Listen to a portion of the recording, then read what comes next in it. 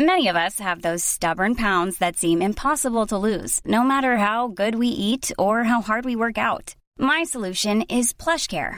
PlushCare is a leading telehealth provider with doctors who are there for you day and night to partner with you in your weight loss journey. They can prescribe FDA-approved weight loss medications like Wegovy and Zepbound for those who qualify.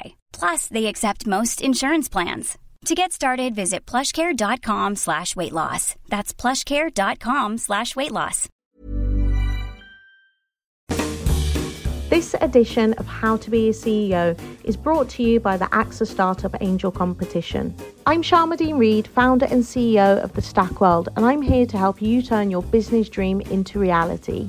There are 6 chances to win the competition, including 2 top prizes of £25,000, mentoring from myself and leading UK founders, plus business insurance for a year thanks to AXA. Go to standard.co.uk/AXA Startup Angel for details on how to enter and complete your entry by the 2nd of June 2024. Good luck. ES Audio. A couple of weeks back, the Evening Standard held a forum with campaign group WorldSkills to talk about how to ensure young people have more job opportunities in the future. It's part of our Step Up project to inspire 14 to 18-year-olds to think about their careers and education.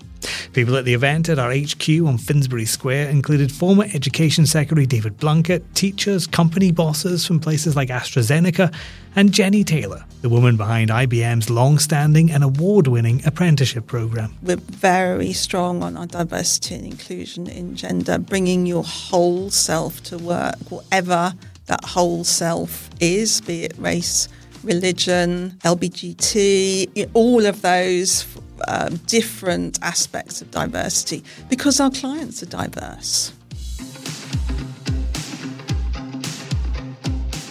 I'm David Marsden from the Evening Standard, and this show is a bit different because it's aimed at those at the very beginning of their journey to become a CEO, those still at school, maybe just starting or finishing university, or even wondering whether to get a degree at all. And to start with, perhaps the best question to ask Jenny is, how did you get your job? Well, that's interesting because I didn't actually apply as a graduate. I'm not sure I'd have got in at that point in time. So I applied as an experienced hire, and I joined 37 years ago, which is a long time ago. And it was a time when IBM was just a hardware company. So all it did was build very, very large, powerful computers and sell them to customers. And I joined as part of the quality assurance team. Ah, yes. So when did you kind of switch to apprenticeships and encouraging young people? So in IBM, if you stay there a long time, then you will have several careers. So I spent 7 years doing the quality assurance job. Then I actually moved into a client-facing project manager role. So that was a completely different career change. And then I joined it was a graduate program then, so it's called Foundation, and it's a specific organisation within IBM which manages, and it was then graduate programs only, which is interesting in itself. I think that's quite an interesting point for, any younger people who are listening to this and they're considering their career and where they're going to go. For a lot of people, that is just the starting point, isn't it? 37 years, you've evolved and changed yourself, haven't you? Absolutely. And I think even more so these days when people don't tend to stay in jobs with the same company for such a long time. 37 is quite a long time for anybody, it must be said. But that's because I've enjoyed myself so much. And particularly with this role, which I've now been doing for nearly 20 years overall, I certainly found my niche, if you like, the passion. So it's not just a job. It is absolute passion. So it's much more than a job. And I think for young people, think about, the career you want to pursue. It's very hard to think of it when there's so many years stretching ahead of you. But what makes you happy? What gives you a buzz? That's the sort of thing to look for when you're seeking your first job. And is it a job? It might be to start off with, but are you going to turn it into a career, which is quite a different thing, actually. Something that might be quite interesting is obviously this show is called How to Be a CEO. Can you join a company at IBM at a low level and then become a CEO? Could somebody just starting, somebody just going in, I'm going to be the CEO of this company one day? Absolutely. And we can actually prove it because we've had several people who've joined as graduates and become CEO. So yes, you can.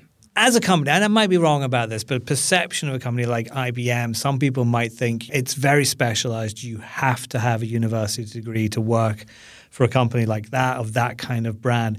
Was that ever true, and is it true now?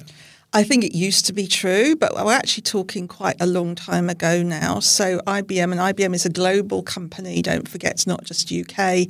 So certainly in the US, where our headquarters are, they've for many years been promulgating the message that you don't actually need a degree. They call it in the US new-collar workers, which is a bit of a US term. But we started our apprenticeship program in the UK in 2010, and it was small because we weren't sure if we could take people straight from school into what are client-facing roles, because we don't have sort of back office jobs, so our apprentices have to come in and they do real proper jobs straight after induction, which is actually great for them, of course. Yeah. And of course, we started small, but our apprentices then showed us absolutely that they could do these things. So we grew our numbers significantly. And then in 2017, when all the apprenticeship landscape changed and we moved over from frameworks to standards, we became an employer provider for apprenticeships, and we offer level 3, level 4 and level 6 to school leavers. So there's a wide range, and absolutely you don't need a degree to join IBM. And one could argue now, having seen apprentices come into our organisation and succeed and move up the career ladder, that actually starting your career with an apprenticeship might be the best thing to do as opposed to a traditional degree, university degree route. And that is because you learn hands-on, relevant, employable skills from day one. What was it that changed then? When the US company decided, let's look outside of graduates, when you launched that program in 2010, what was it that made IBM think we should widen this out a bit? Well, we had a very inspirational CEO, Ginny Rometty, who was our first female CEO. And it was very definitely something that she was, and still is. She's retired now, but she's still out there doing her stuff, on this messaging. And it's very inspirational, actually. And the results are absolutely proving that it's the right path. Was there a moment when you realised this is the right path? Because you said that you weren't sure how this was going to work out. I mean, was it with that first cohort, did you go, was there a point when you went, you know what, this is really good? Well, I think it was. I think it was very early on. It didn't take very long for them to show us. They had a 2-week induction and then off they were, on the job. And it didn't take them long to show us that they could absolutely do it. And over time, we have seen apprentices actually overtake graduates in the workplace. And if you think of the degree apprentice route now, so you come in 18, 19 years old, straight from school, you take a degree apprenticeship, which can take 3 or 4 years. You come out effectively as a new graduate, so equivalent to a graduate coming out of university from the traditional route. However, you have had a salary for 3 or 4 years. You haven't had to pay any university fees, so you have no debt. And you've already had a promotion and salary rises. So, in fact, you are streets ahead. And you work at IBM. Well, indeed. Yes, indeed. Not a small company, is it? No. So, yeah, I mean, why wouldn't you do it when you look at the facts? And those are facts. And has that I guess, leveled the playing field for the type of people who can work at IBM. You know, you talked there about people going to university and coming out with debt. That is not an option for everybody. There are people from the poorer backgrounds who just can't do that. Does that now mean that you've managed to widen the talent field and allowed people who may not have been able to come in 37 years ago who can now?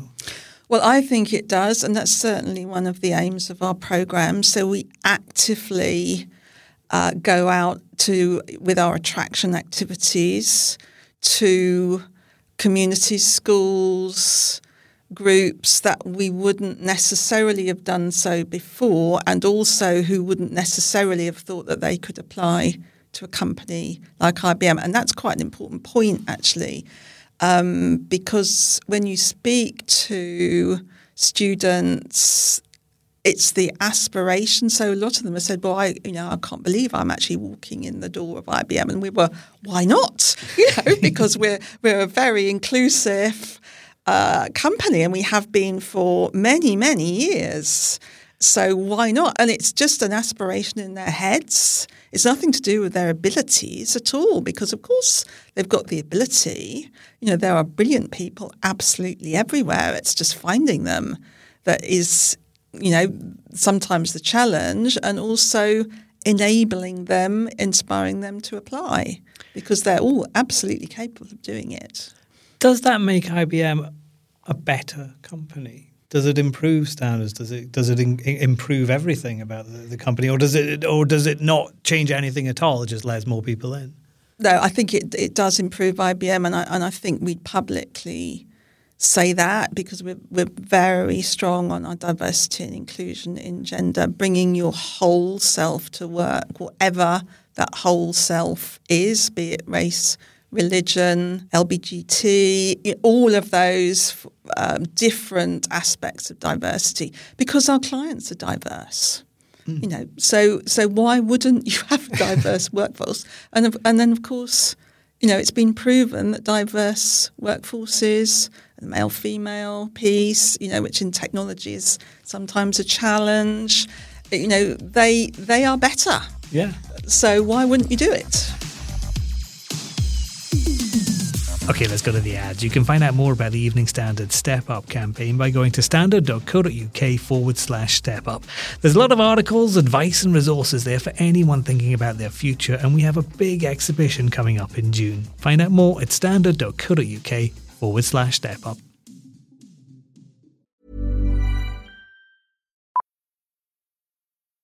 Millions of people have lost weight with personalized plans from Noom. Like Evan, who can't stand salads and still lost 50 pounds. Salads generally for most people are the easy button, right? For me, that wasn't an option. I never really was a salad guy. That's just not who I am. But Noom worked for me. Get your personalized plan today at Noom.com. Real Noom user compensated to provide their story. In 4 weeks, the typical Noom user can expect to lose 1 to 2 pounds per week. Individual results may vary. It's that time of the year. Your vacation is coming up. You can already hear the beach waves, feel the warm breeze, relax, and think about work. You really, really want it all to work out while you're away. Monday.com gives you and the team that peace of mind. When all work is on one platform and everyone's in sync, things just flow. Wherever you are, tap the banner to go to Monday.com. Ryan Reynolds here from Mint Mobile. With the price of just about everything going up during inflation, we thought we'd bring our prices down. So to help us, we brought in a reverse auctioneer, which is apparently a thing. Mint Mobile Unlimited Premium Wireless. How to get 30, 30, bit to get 30, bit to get 20, 20, 20, bit to get 20, 20, bit to get 15, 15, 15, 15, just $15 a month? Sold! Give it a try at mintmobile.com/switch. $45 up front for 3 months plus taxes and fees. Promo rate for new customers for limited time. Unlimited more than 40 gigabytes per month. Slows full terms at mintmobile.com.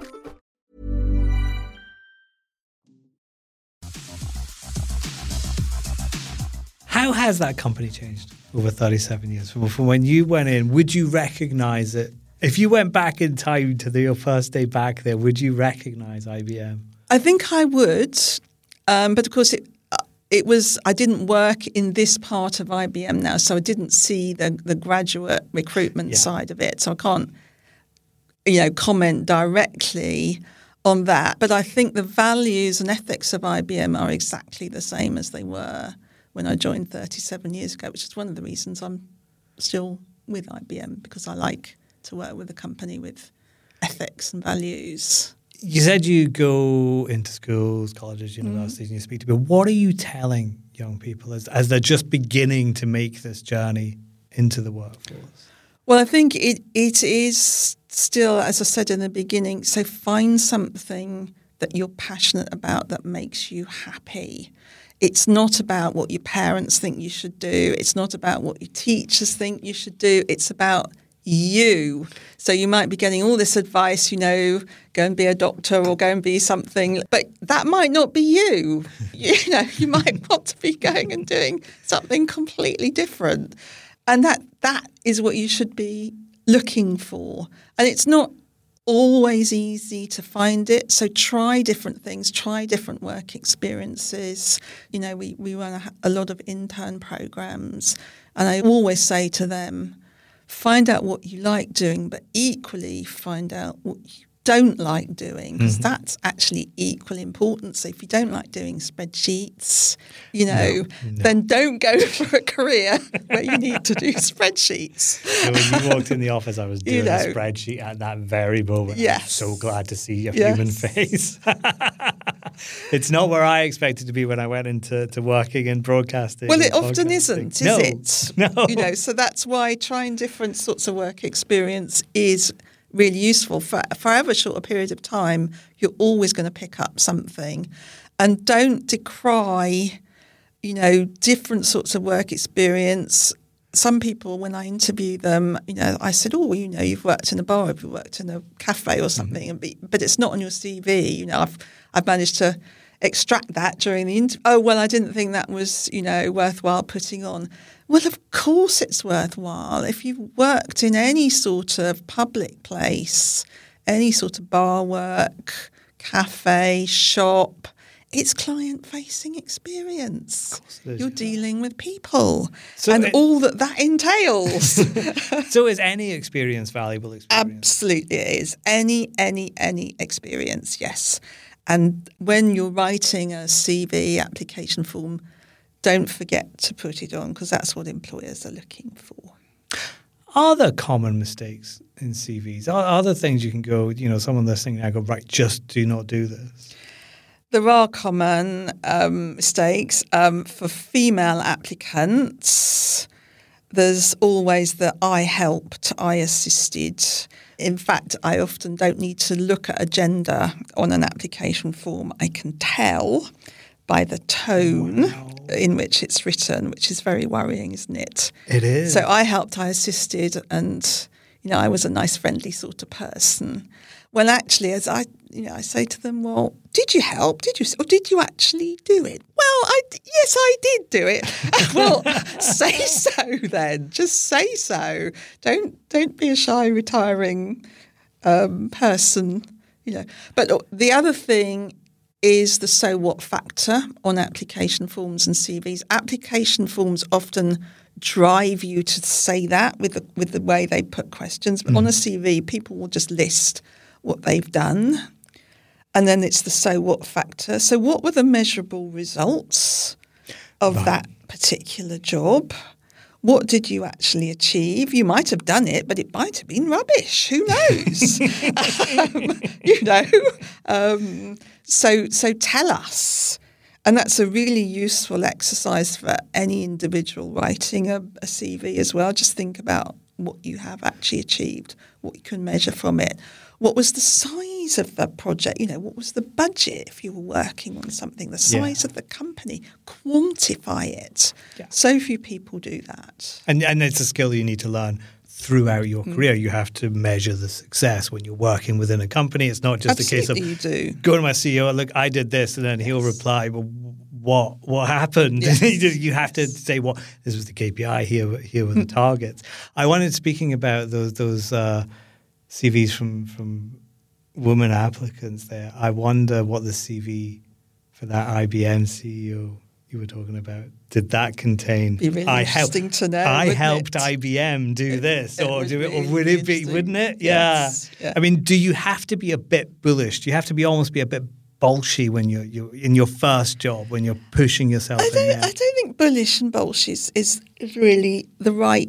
You just have to be strong and believe in yourself, because if you're over pushy, you won't get in for other reasons, because we don't like that either. And we could see through that too. Yeah. Believe in yourself and don't underplay it, because the chaps don't, you see. Can you remember what your first job interview was? Who were you applying to? I can't remember exactly the first one, because it's a long time ago. But in my day, there was no career advice at school. There was nothing really at university. So what used to happen was the milk round used to happen, and employers used to come to the university, and you could book up. So I didn't have a clue what I wanted to do. I read history. I knew I didn't want to teach, and there wasn't really many really other options from that. So I just booked up for companies I'd heard of. So all the well-known companies. I succeeded. I know the one and I do remember that one because I succeeded, which was I joined British Gas as a graduate trainee, which I enjoyed, actually. And I do remember that one. But the only thing I remember was someone came in and offered us a cup of coffee and a biscuit. And I said, yes, please, because being a student, I've always... That'll feed you for a week. Yes. And then the interviewer said, oh, no, I really wouldn't. No, don't do that in future. This is a tip. Don't, refuse the cup. And I was, why? But no, I was very, very green in those days, as I think you are, because there was no coaching or how to do interviews or nothing to read up on it or anything. I mean, all you knew was to research the company a bit. But even then, there was no internet, so you had perhaps the company reports in paper form if you were lucky. That was find it. Really? Yeah. Yes. Yeah. And then the other question we always ask is if we could magically send you back in time to that moment when that younger you is sitting outside waiting to go in and you've got 30 seconds to give yourself advice, what are you going to tell yourself? Oh, it's all about confidence. Be far more confident in your own abilities. I was that female. I definitely was. It's taken quite a long time to change and become confident and know that you can actually achieve things. Are you the next CEO of IBM? No, I'm not. But I don't aspire to be. I'm very, very happy with the job that I've got. And I have found my niche, my passion. So what more could anybody ask? Job satisfaction. I see people we bring in. I see them succeed. I see them rise up the organisation. We can change people's lives for the better in all sorts of ways. It's a people job. People get into all sorts of trouble as well, and personal. You can support them all through all sorts of different, issues, personal health, and you can actually make a difference. So what more could you ask, really, than to do that? That was Jenny Taylor, leader of IBM UK's early professional programmes. For more news, interviews and analysis, check out standard.co.uk/business. How to Be a CEO is back on Monday morning. We'd love to see you there.